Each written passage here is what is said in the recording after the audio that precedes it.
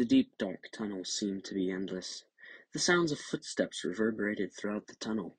Disembodied voices laughed and whispered amongst themselves. The frosty breath of warriors trailed down the hall. Finally, the tunnel opened up to a large open room. Theodore's armor was clashing against itself, making an irritating and obnoxious noise. The room he stood in was bitterly cold and eerie. There was fog floating over the floor, which was coming mostly from the holes that were in the walls, but most of the fog was coming from underneath the door at the end of the room. Captain Henry whispered to the team an idea he had to get through undetected. The team began to get ready for a fight when a voice spoke from behind them. "Hello! It is not very often we have visitors here," a mysterious voice said from the shadows. This sent a chill down his back.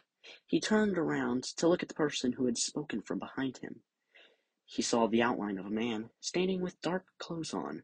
His head was looking down at his feet, but he seemed to have an ominous feeling to him. "Now, I should introduce myself to you, but it seems your visit will be short today," the mysterious man said.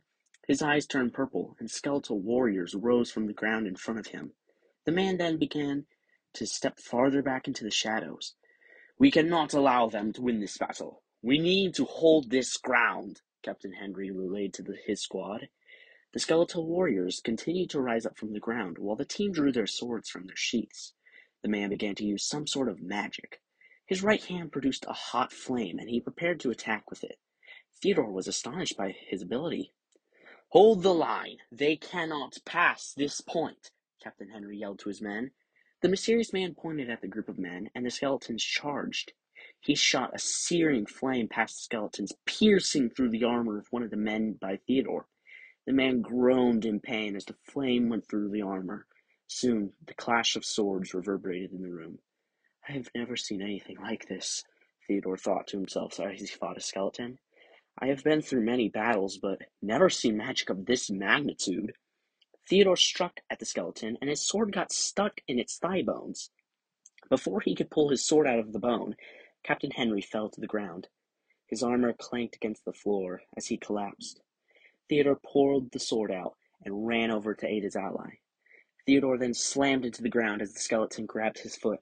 He turned around and struck the skeleton down with a hard blow to the knee. The skeleton turned into a pile of bones, but 3 other skeletons came over to aid their fallen ally. Theodore saw in the corner of his eye the man walking towards Captain Henry. A skeleton tried to slash at Theodore, but he rolled out of the way. One of his teammates came over and protected him from an attack. "Go! Save Captain Henry! I can deal with these two!" His teammate yelled at him as he fought one of the skeletons. Theodore ran over towards Captain Henry. He lay on the floor, holding his arm in pain. Theodore examined the wound and saw part of his arm had been burnt. "You haven't seen the possible power that I have," said the mysterious man. He then flipped the switch and the floors opened up. Theodore felt light as he fell, but he soon landed in a pool of water. The room he landed in looked more majestic compared to the room above.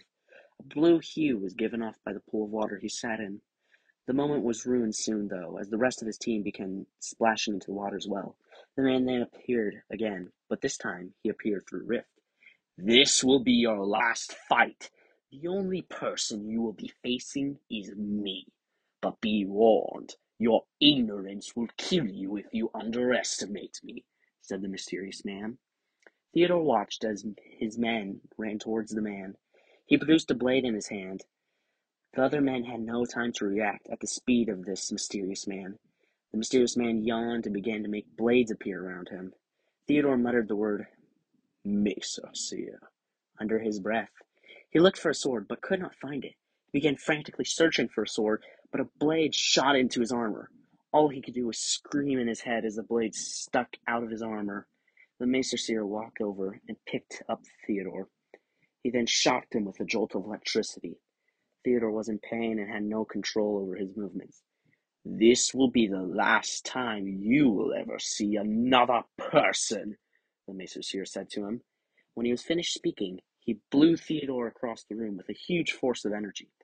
Theodore got up with the little energy he had mustered. The Mesa Seer began to finish off everyone else in the room. Theodore began to stumble across the room, but he fell over and over again. The Mesa Seer walked up to Theodore and he produced a dagger in his hand. The Maester Seer smiled and laughed at Theodore. You are so pitiful right now, the Maester Seer said. All of this to protect a child. How sad, Theodore replied. And you just died for that child, the Maester Seer replied. The Maester Seer drew back the dagger and stabbed it into Theodore. The man laughed and got up, but when he did, he grabbed his chest. The man looked down at his chest and saw a huge cut from a dagger.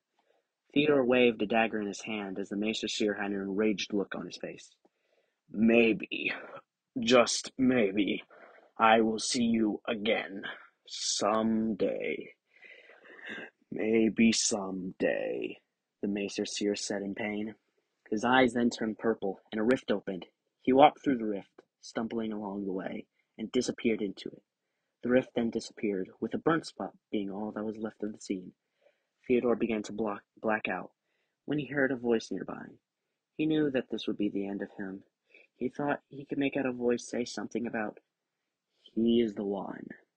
He then blacked out completely, losing consciousness. When Theodore regained consciousness, he was in the sun. He heard guards talking nearby. He knew the exact place he was in. He attempted to get up and got up with ease. Something had given him energy and his wounds were healed. He looked down at where the wounds should have been and it was completely healed. The important thing was that he was near the city. The next few days were a blur of events and ceremonies. Apparently everyone had thought he was dead. The rest of his team had died in battle, though. He was given many rewards for his battle, one of those being promoted to the rank of lieutenant colonel. He was then assigned as a royal guard to guard over the capital city. After a few years, life was good, but he knew the Maester Seers were still out there.